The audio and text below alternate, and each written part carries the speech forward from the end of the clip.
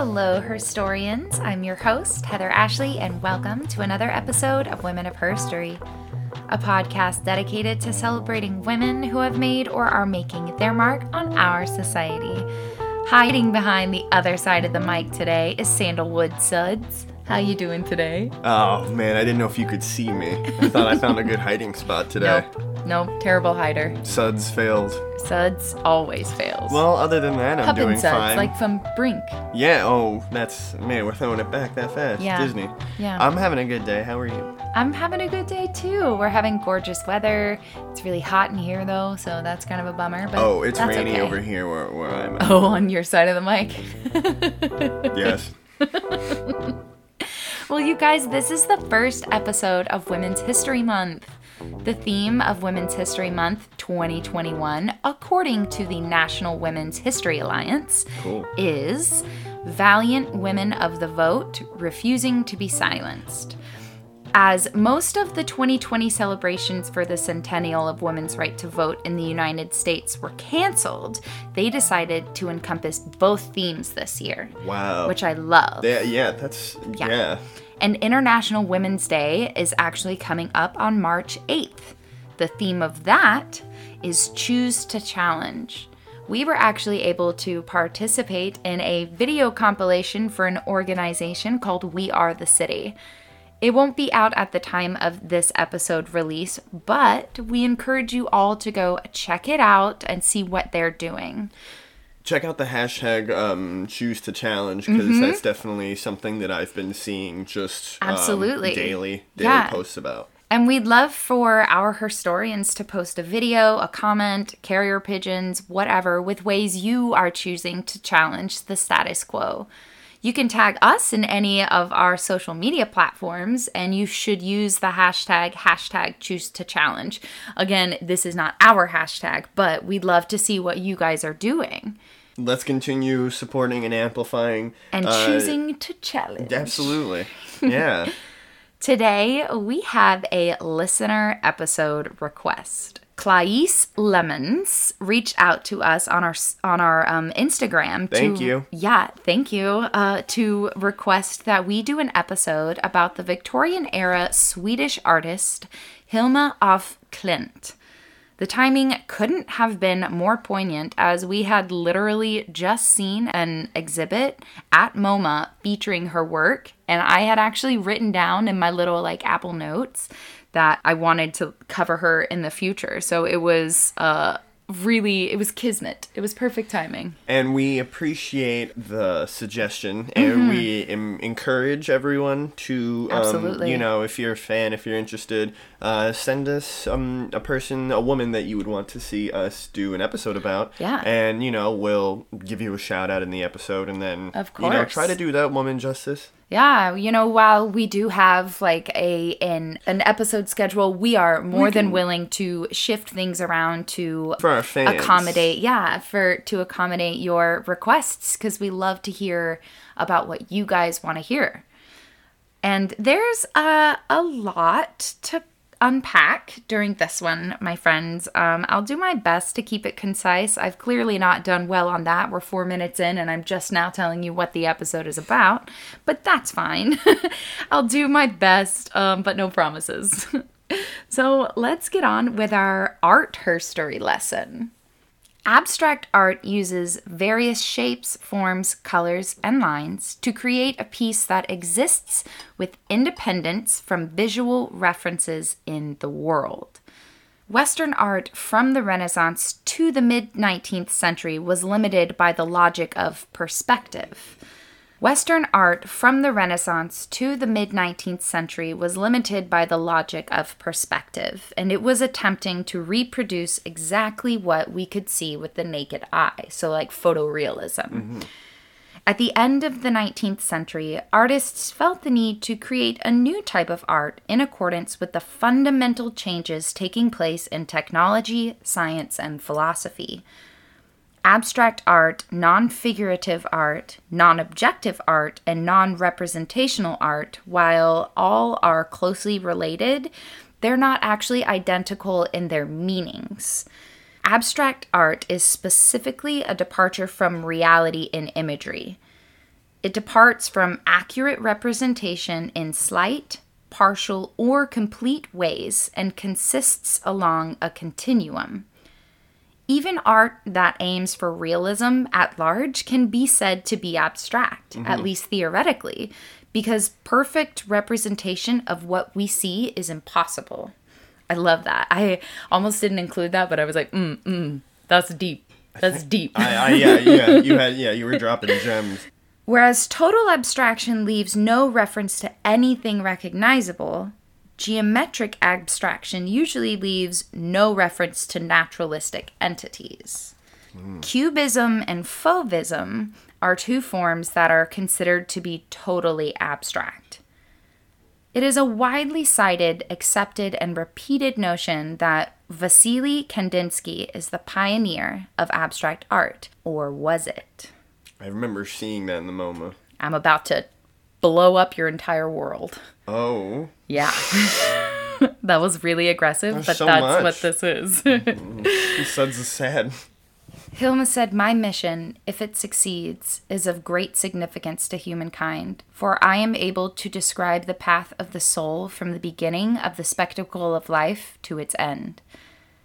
Hilma af Klint was born on October 26, 1862 in Sweden. She was the fourth child of Matilda af Klint and a Swedish naval commander, Captain Victor af Klint. They were a well-to-do family of multiple generations of naval officers. She spent summers with the family at their manor. It's called Hanmora on the island of Adelso in Lake Malren.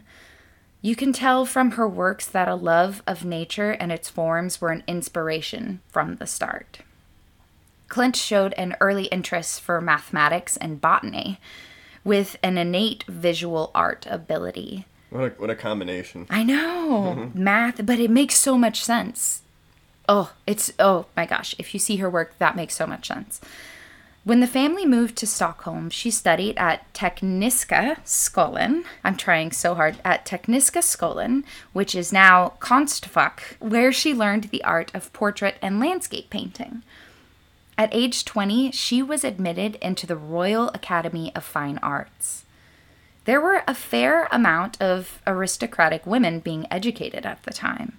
Traditionally, if a woman was unmarried, it was her brother's responsibility to provide for her until she found herself a husband. Unique. Now, not wanting to have to support them, these men pretty quickly figured out that if they gave women the opportunity to have an education and a career of their own, they don't have to support them anymore, and the women can support themselves. Probably the most roundabout way to do that. Yeah, but they're like... that's good.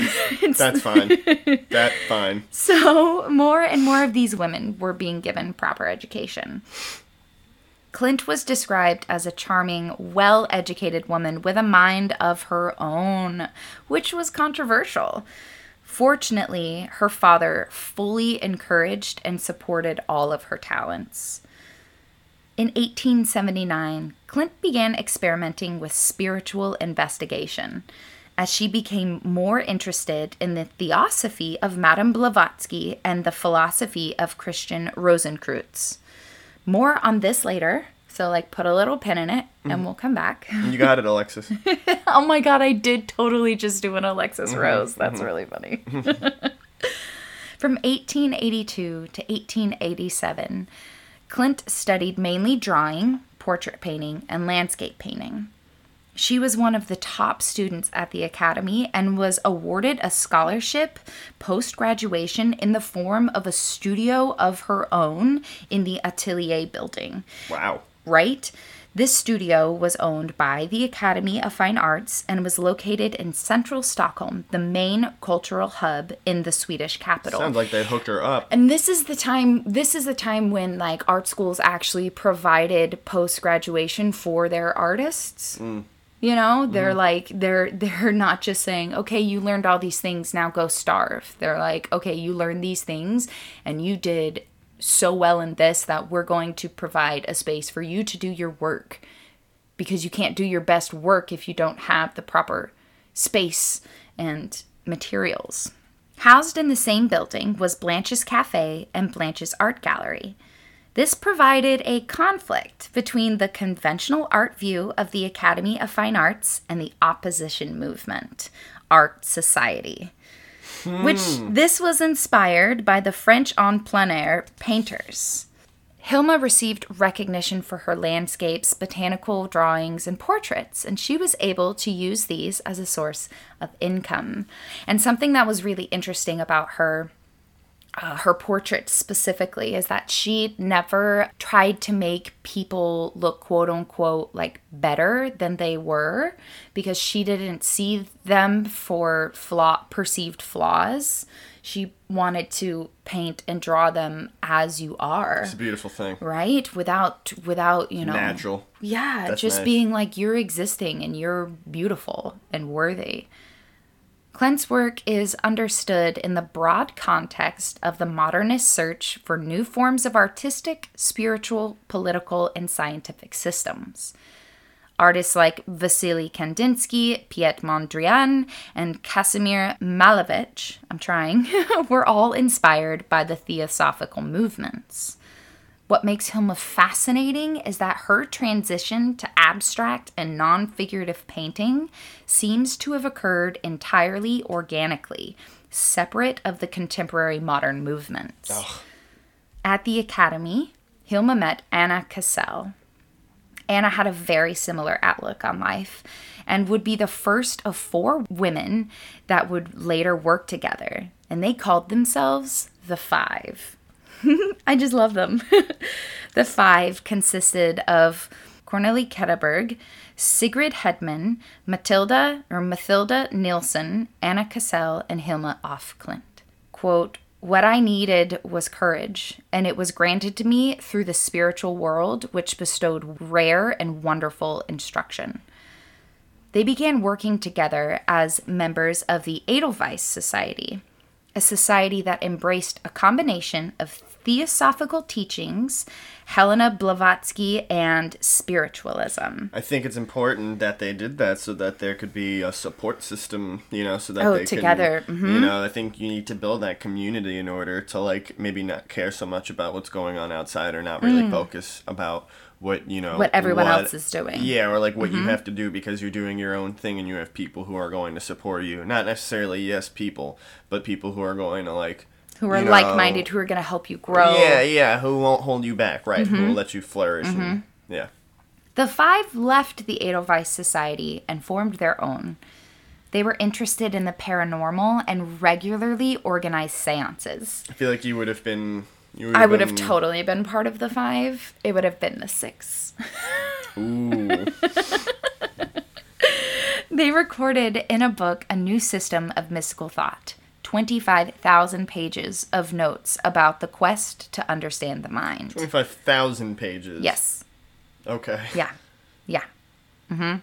I mean, it's probably split up between them. It was actually mostly Hilma's life work was, as far as her notes go, were her just recording in hundreds of notebooks about her thoughts. Jeez. Incredible. She wrote she was running out of time. Oh, there it is. Hamilton. There it is. So their new system of mythical thought was one where they were on a quest to gain contact from spirits called the High Masters. One, named Gregor, spoke to Hilma directly. Gregor. Gregor from What We Do. Yeah. He said, "All the knowledge that is not of the sense, not of the intellect, not of the heart, but is the property that exclusively belongs to the deepest aspect of your being, the knowledge of your spirit." Ooh. I know. From the Five, Hilma began creating experimental automatic drawings as early as 1896. Automatic drawings are an experiment in expressing the subconscious and being completely freed from rational control. She played with an inventive geometric language, one where she was conceptualizing invisible forces of inner and outer worlds. It's next level stuff. My gosh. That's upper echelon stuff. She said, "A thought crystallizes the universe into geometric figures. You must learn to ignore your fear, for without the will to believe in yourself, nothing good will happen." Sounds like an Erykah Badu song. Also, happy little birthday, bit. Erykah Badu. She explored world religions, atoms, and just the world in general. That's wild. And she wrote extensively about her discoveries. As she became more familiar with this form of expression, the High Masters assigned her to create paintings for the temple.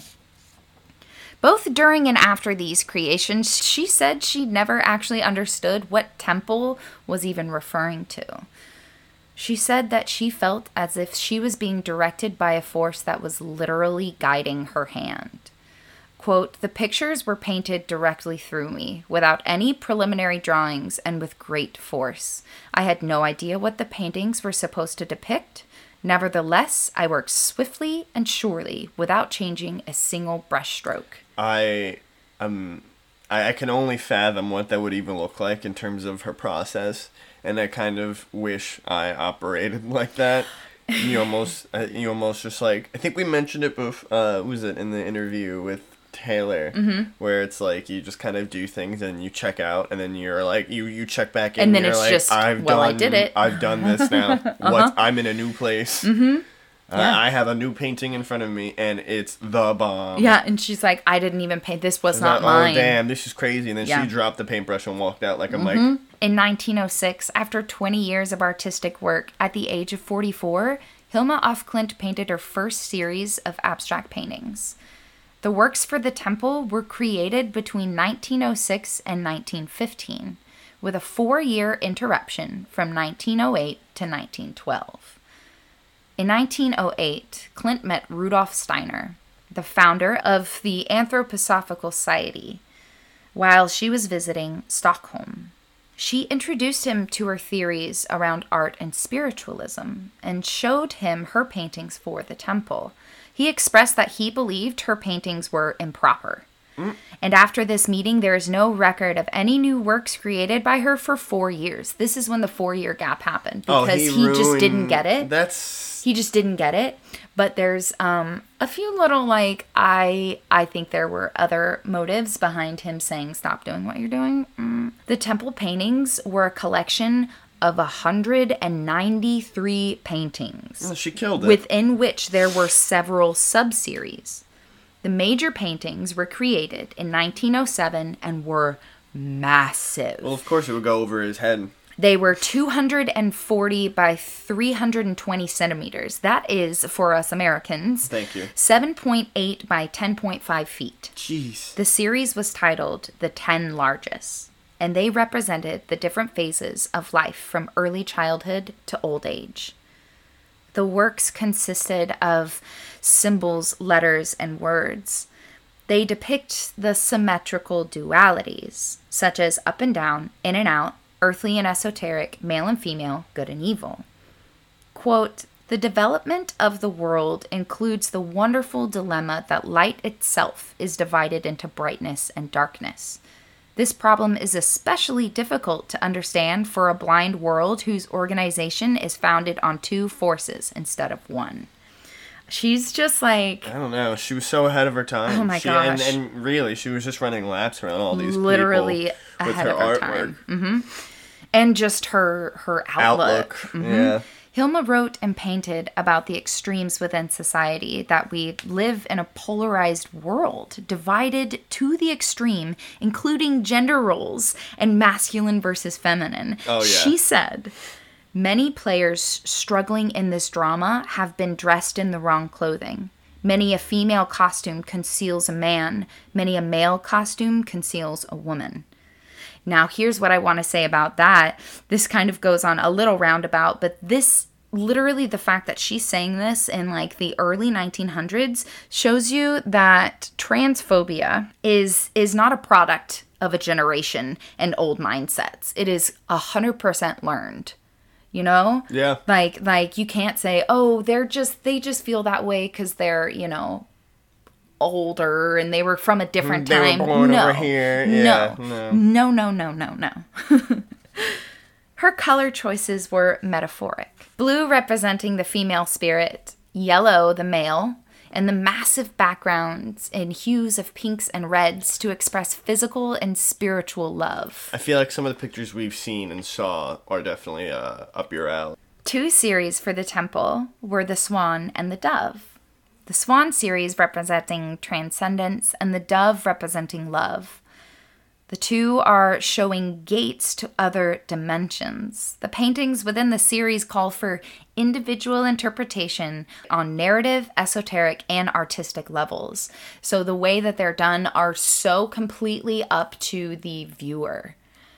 If you understand what you're if you even just understand the basis of like the Swan is representing the Swan series is representing transcendence, and then if you go and look at that series just with that little bit in mind, it literally like is so completely up to you on what you take from it. Oh my gosh, gorgeous. While she completed the works for the temple, she recalled that the spiritual guidance ended. She continued to pursue abstract painting, still independent from external influence. While the temple paintings were mostly in oil, she now began to incorporate the use of watercolors. The paintings she created later in life were significantly smaller than the 10 largest. Among many series, one she created depicted the standpoints of different religions at various stages in history. They represented the relationship between the physical being, equivalence, and esoteric research. And that was actually one of the series that we saw at MoMA. It was the circles. Do you remember? It was like in a glass case, and there were small pieces, and it was these various circles with different lines through them at different parts on the circle. And the line is representing where like the esoteric being exists within the religion and where society placed it in its importance. You know, it's so funny I said earlier that it's what a weird coupling botany and math, but like, you know, there are some people who believe in the theory that like everything is like zeros and ones. So there's like that community. And then also when you think about it, like math is just kind of numbers surround us whether we even like choose to acknowledge it or not. Like, you know, in terms of plants, there are a number of things that like that like math that like helps plants, dictate it's like, you know, how much sun water it takes, how long it takes to grow, how deep it needs to be planted, the level of oxygen. There's just so many things that like, you know, like math and numbers surround us. Like I'm not of the faith that we believe that we live in the Matrix, but numbers are everywhere. Well, it's really cool that she adapted both the botany and math into art. It almost just kind of seems like a perfect mix. Melding. And it also makes sense with the way that she approaches like theology and spiritualism. What was that word that you said too? Wild. I learned, you put me onto that today. That was interesting. I don't even know. Theosophical. Yeah. Something like that. She sought to understand the mysteries she came in contact with throughout her life's work, with more than 150 notebooks containing her thoughts, theories, and studies. Quote, I want to acquire real insights about our existence on Earth in relation to the center of the universe.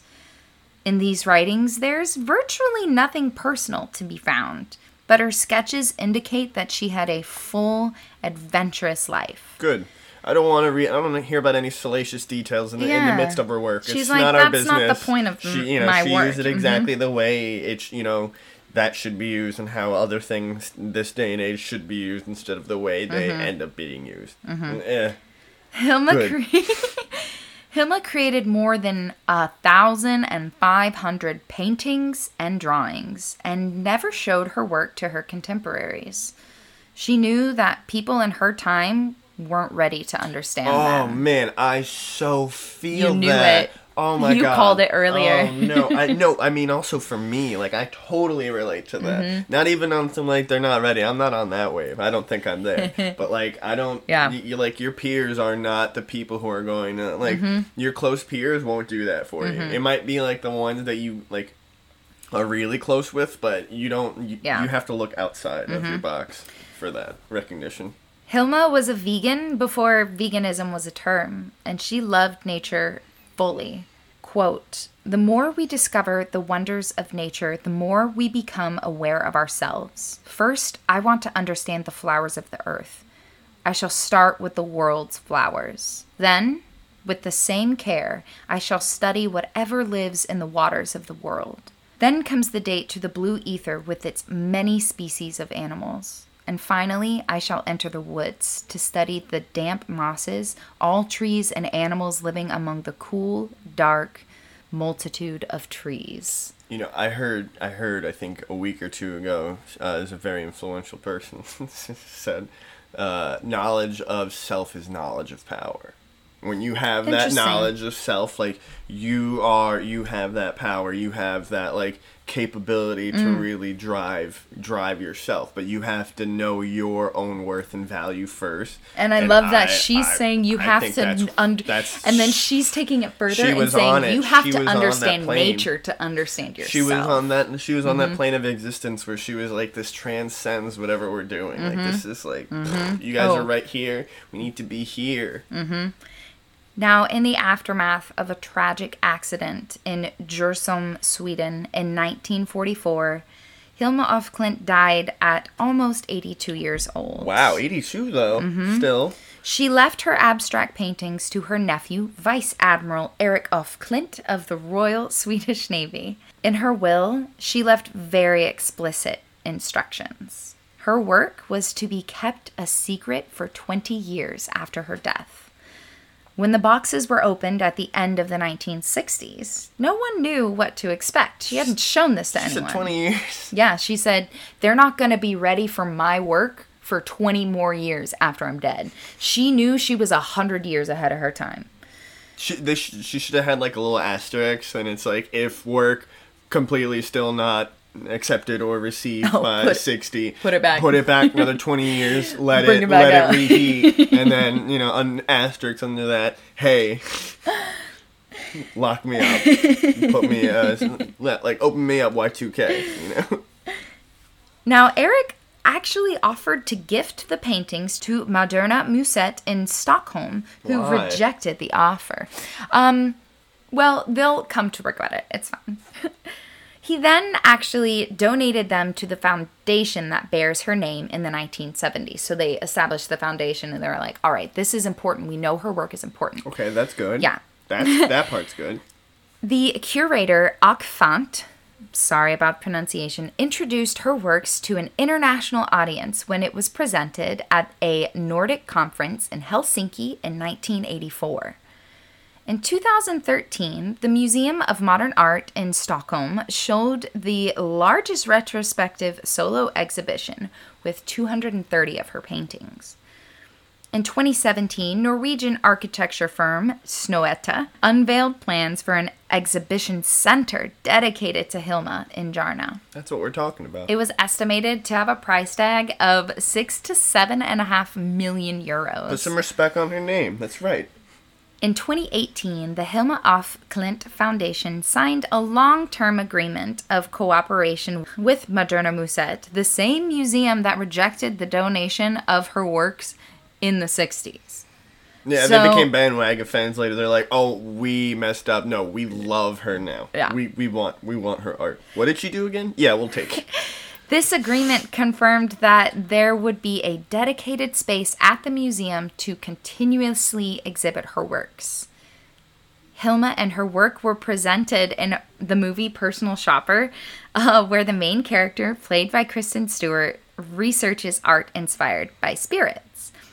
She was the inspiration for Acne Studios' summer collection in 2014, and she was cited by Jane Weaver as inspiration for modern cosmology. She was the subject of the 2019 feature-length documentary by German director Helena Derschke.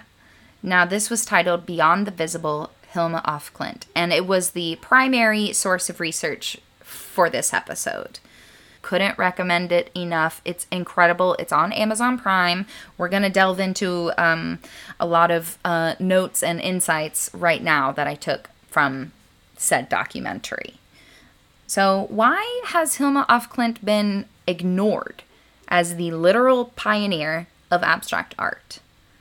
Because you would have to rewrite all of art history. It has been widely accepted fact that abstract art began with Kandinsky, and now you have a woman disrupting the entire narrative.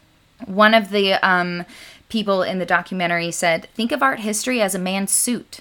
Women have always been accessories." There was an exhibit at MoMA titled Inventing Abstraction, and not a single word about Hilma was included. Not a word. And when the director of the documentary asked representatives of the museum why this was the case, they replied that they weren't sure whether Hilma's art actually worked like abstract, because she never exhibited it in her lifetime, so how can you tell? And you're just like, what? And if you literally look at the comparisons side by side, this documentary does such a beautiful job of, it's so good. But there's her work that was done before a lot of this, what's thought of as the pioneered work is virtually identical. And I'm not saying that they copied her, because no one had seen her work, but she was just doing it before them. And it's the same concepts. It's all the same tone. And you're just like, how can you say it doesn't work the same? They're all based on the same. It's fine.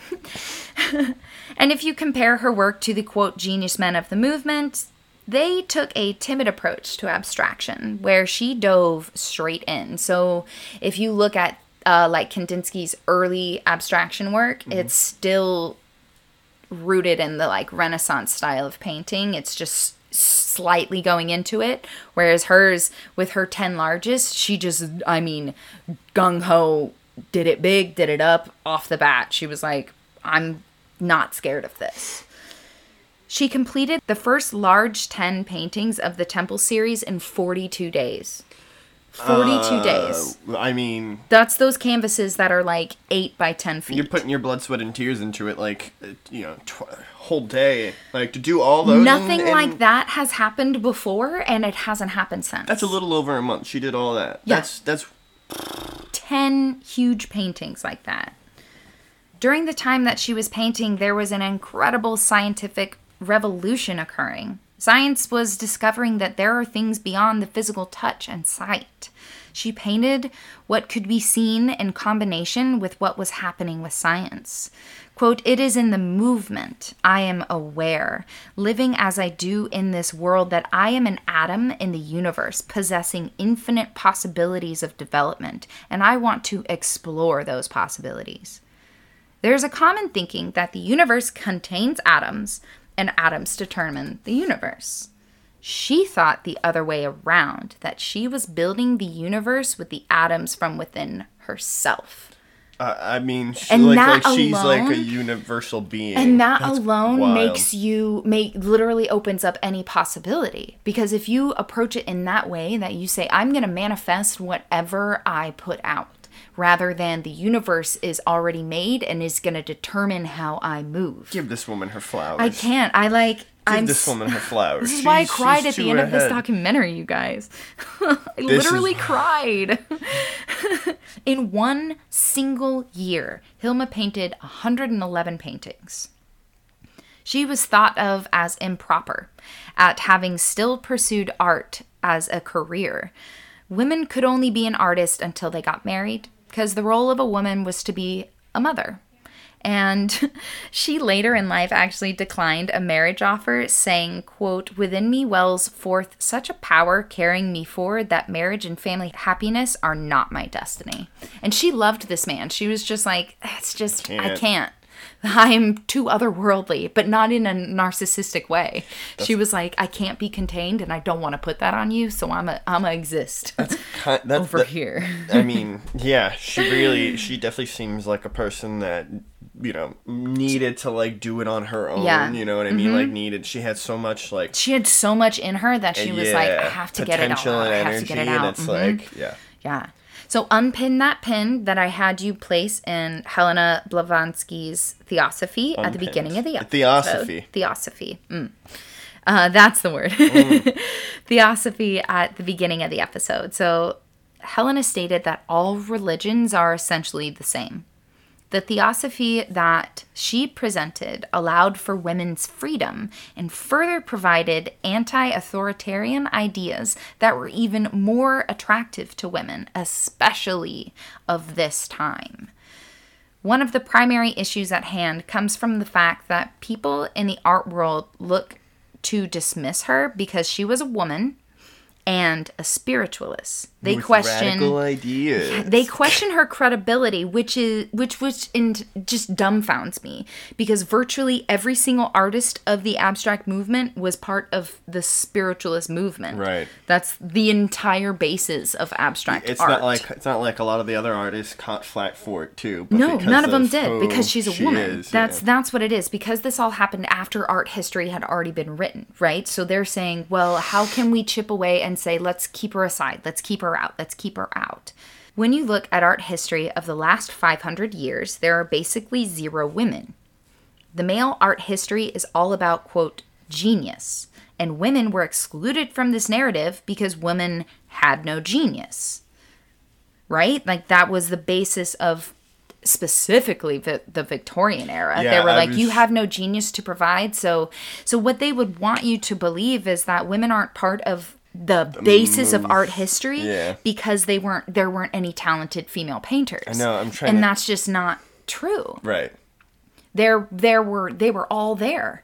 Yeah. Right along with them. Right. And it's still harder for women to be in the art world. There are just as many women as there are men in art. And there are more women in art school than there are men. Yeah. So what happens after academy? Yeah, Where's the seriously. disconnect? What's happening there? And you could argue that it's a boys' club that excludes people.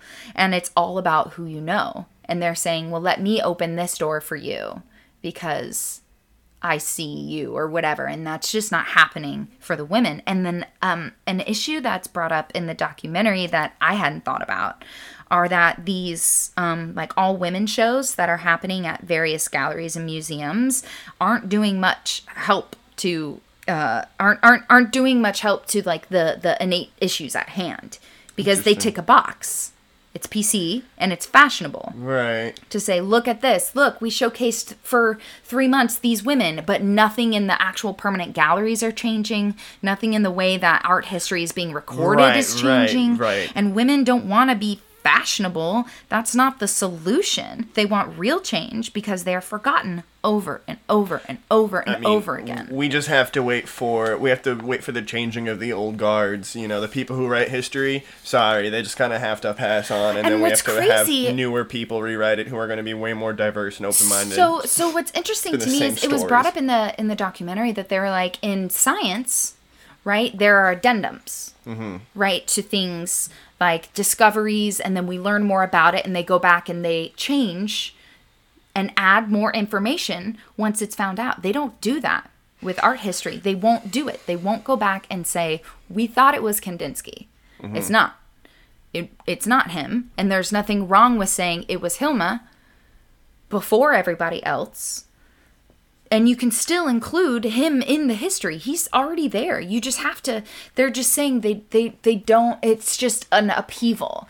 And I think they're also worried about if we bring her into it, then we have to actually acknowledge all these other women that contributed greatly to art and to art history. Because at that time, they were like, well, female artists are only good for portraits and landscapes. That's what they're good for. That's why there's no, quote, genius in it. They're just blah, blah, blah, blah, blah, the blah, Mona blah, Lisa, blah, and blah, everyone's blah. like, oh my God. Yeah, where it's like you don't think there was also a picture. female that could paint just as well as Da Vinci at this time. Right. And he's just she's been ignored because she doesn't have the, quote, genius that a man has, because women weren't allowed to be genius. Mm-hmm. Right. It's just insane. It's insane. We give a lot of credit to, like, you know, some artists like Jackson Pollock and Diego Rivera. And that's not to take credit away from them. And I think that's such a weird thing, is that they're like, just because you're making the history richer with all these new people that you're discovering, like, there's enough of a playing field for everyone. There's room for everyone. It does not change their abilities. It does not change their place in history. And it's just insane, and that's something that the documentary addresses as well. There shouldn't be like one Hilma or one O'Keeffe for every like 10 of these artists, because you know we walk through the different areas in these museums, and really let's talk about the MoMA specifically. And I do notice that like for every 2 or 3 males, it's like, one woman. And Not then, even 2 or 3. It's like every 5. So maybe they'll have like a bunch of like, you know, rooms with like majority male and then a handful female. And then there'll be like a handful of rooms also where it's just like the one female artist, the paintings they did, you go into the next room and then it's mixed. Yeah. You know what I mean? Like it's very, it's like, it's not even. It's not even. And it's very much like almost like pandering, oh, you know? Yeah. It's almost like pandering, but like it's gaslighting is what it is. It's gaslighting. It's like kind of it's gatekeeping and pandering at the same. Yeah, well, yeah. What do you mean women didn't do anything? That women did this. It's like I mean, yeah. Something I forgot to mention. If you're mention. saying it like that, then we already have a problem. Yeah, something I forgot to mention was that. So something else that she stipulated in her will was that her work isn't allowed to be sold. Cool. So the art world can't profit off of her. That's.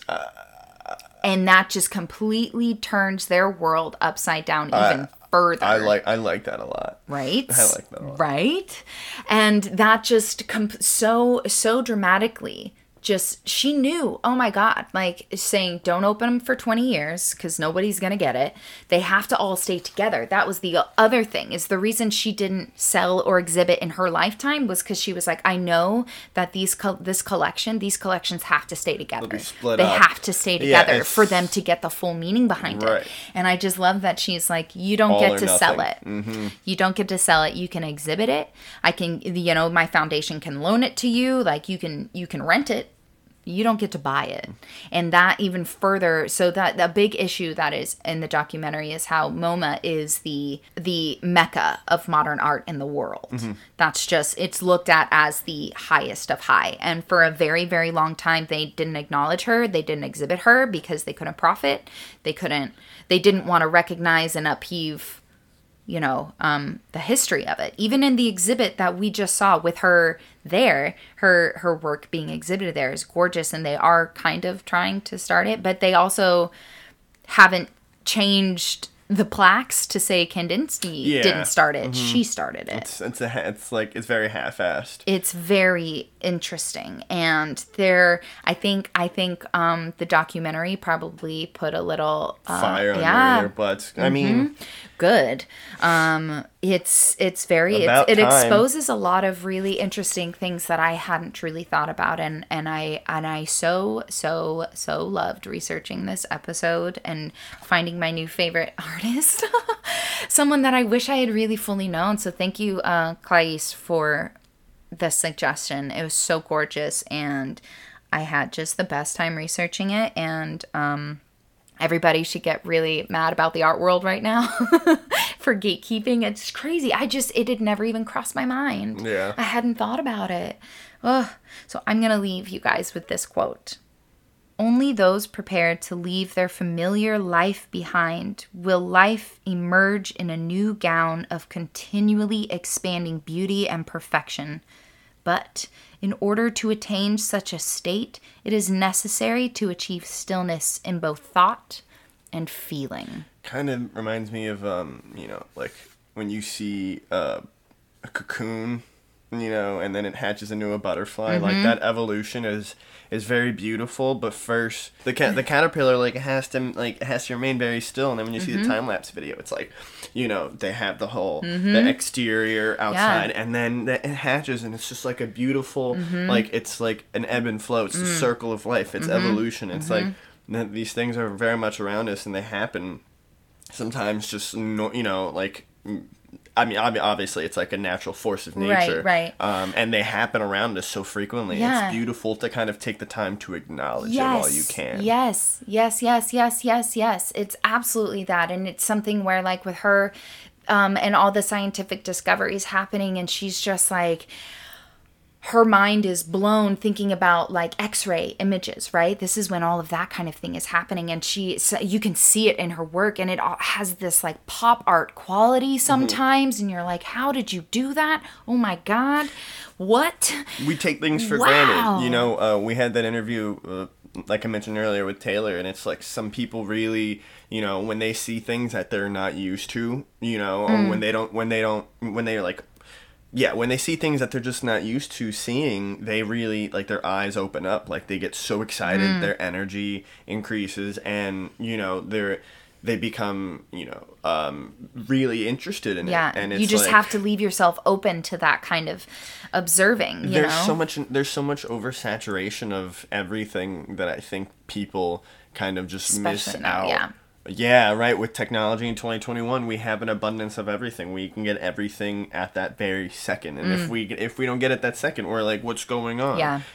So well, it's like the other day when I was like, fax machines, right? And you were like, what? And I was like, fax machines are so cool because you can like complicated monsters. It's literally they were sending pictures through the air to a specific device. Same thing with phones. Mechanical monsters. Just crazy. God. And it's just I love that she found a way to bring in science and spiritualism and to say they coexist. They are one in the same.